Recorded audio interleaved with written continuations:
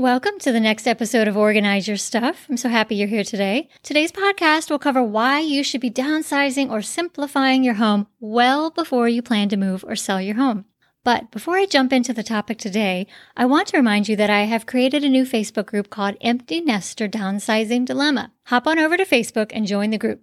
If you have no idea how to find the group, simply go to the search bar at the very top of your Facebook page where the little magnifying glass is and type in Empty Nester Downsizing Dilemma and it should pop up. The image is dark blue with a big house and an arrow to a smaller house. You don't have to actually be downsizing your house to join the group. You may just be trying to simplify your home if you're an empty nester now or simply want less stuff to deal with in your home. Head over to the page if you want to pick up some tips from myself and other members in the group or to share your success and struggles along the way. It's meant to be a judgment-free zone where you can ask for advice or ideas while sorting through a lifetime of accumulation. So I hope to see many of you over there soon. You will have to answer a few questions in order to be admitted, but don't worry, it's not a test. Now let's jump over to why it's important to downsize. First of all, downsizing or even just simplifying your home is truly one of the best gifts you can give your kids. Let me repeat that. Downsizing or simplifying your home is one of the best gifts you can give your kids. I have worked with lots of families over the years and with many individuals who are going through the downsizing process, and I've seen firsthand how overwhelmed they all become. I've also had to empty out several parent homes for adult children who've lost their parents.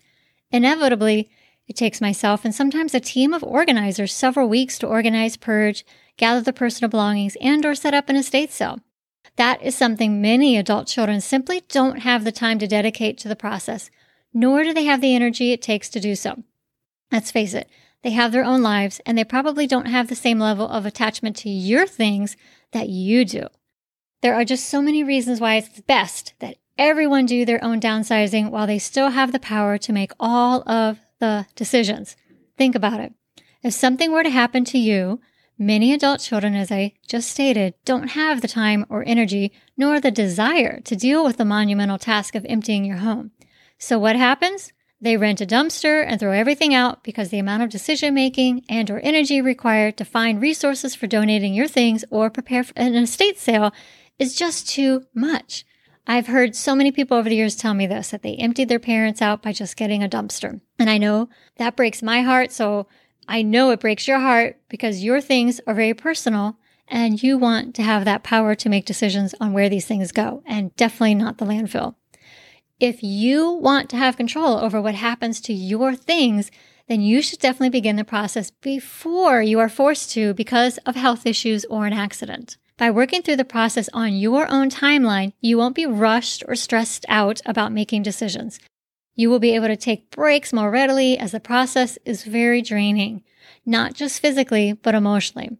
There's also the real phenomenon of decision fatigue from having to decide what to do with every single thing you own.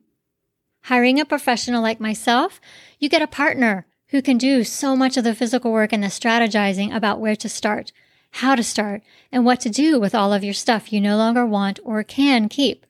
Even if you don't need that hands-on help but need someone to guide you with the strategy and the process, I can do that virtually no matter where you live. So reach out to me if you need some of that assistance or guidance to get started. One of the things that comes up for many parents going through this process is that they want their children to have their things. Please, I beg you, don't burden your children or guilt your children into taking the things that you can't keep. Not only will this set up a negative dynamic for you and your children, it may cause resentment by both parties. You may feel hurt, angry, or insulted by the fact that they don't want to keep the antique dresser from Great Aunt Martha, while your children are feeling the exact same way because you are insisting they keep the antique dresser from Great Aunt Martha.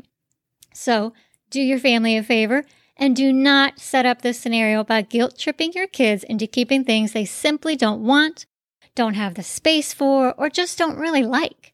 And it doesn't matter how much you think it's worth. Just because something is really old doesn't necessarily mean it's worth a lot of money. I get that a lot from clients. They insist because something is 100 years old or handmade from solid wood that it has to be worth a chunk of change. The truth is, Unless it's some high-end name brand or Aunt Martha was Martha Washington, it may not have any real antique value. It may simply be a nice wooden dresser or dining room set, whatever the case may be, that is perfectly donatable, or it's just worth a small fraction of the original cost if you're trying to sell it. So don't get hung up on what you paid for it. However, I do encourage clients to seek out a professional who can determine if anything you own does have value. You can start by reaching out to an estate sale company for this. Another reason it's a great idea to work through the process before you have to, and why I say it's a true gift to your children, is because when the time comes and you do leave this world, it's going to happen to all of us, your children will be able to come together and celebrate your life, remember the good times, and go through the healthy process of grieving. If you decide to not do any downsizing or simplifying in your home, and your kids then have to handle cleaning out a lifetime of accumulation, they will end up resenting you and being very irritated with you rather than having that time to hold you in their hearts positively. Why would you set them up for that? I've seen the frustration with adult children going through the clean out and finding stuff from their childhoods that should have been donated long ago, such as old tricycles, baby toys, games, children's books, stuffed animals even, and dolls, etc., etc. Trust me, there are only fleeting moments of smiles and laughter over these discoveries. Then it becomes annoyance and anger over the fact that you kept so much stuff that is now in terrible condition. That's not the way you want your kids to feel, is it? So sure, set aside 1 or 2 small childhood memories for your children, just not all of them. And if you go through the effort to save items for the future, then be sure to store them in a way that they're going to remain in good condition over time. Otherwise, you will have just wasted your efforts and storage space for something that will end up in the trash because it wasn't cleaned and stowed away properly. Keep in mind, when saving stuff, many children's toys and things like cribs, etc., get recalled over the years and may not be safe to hold on to for the future grandchildren anyway. So why not allow the things from your children's childhood or your adult life to be reloved by someone else now rather than deteriorate in your basement or garage where its final destination is the landfill? Think about it.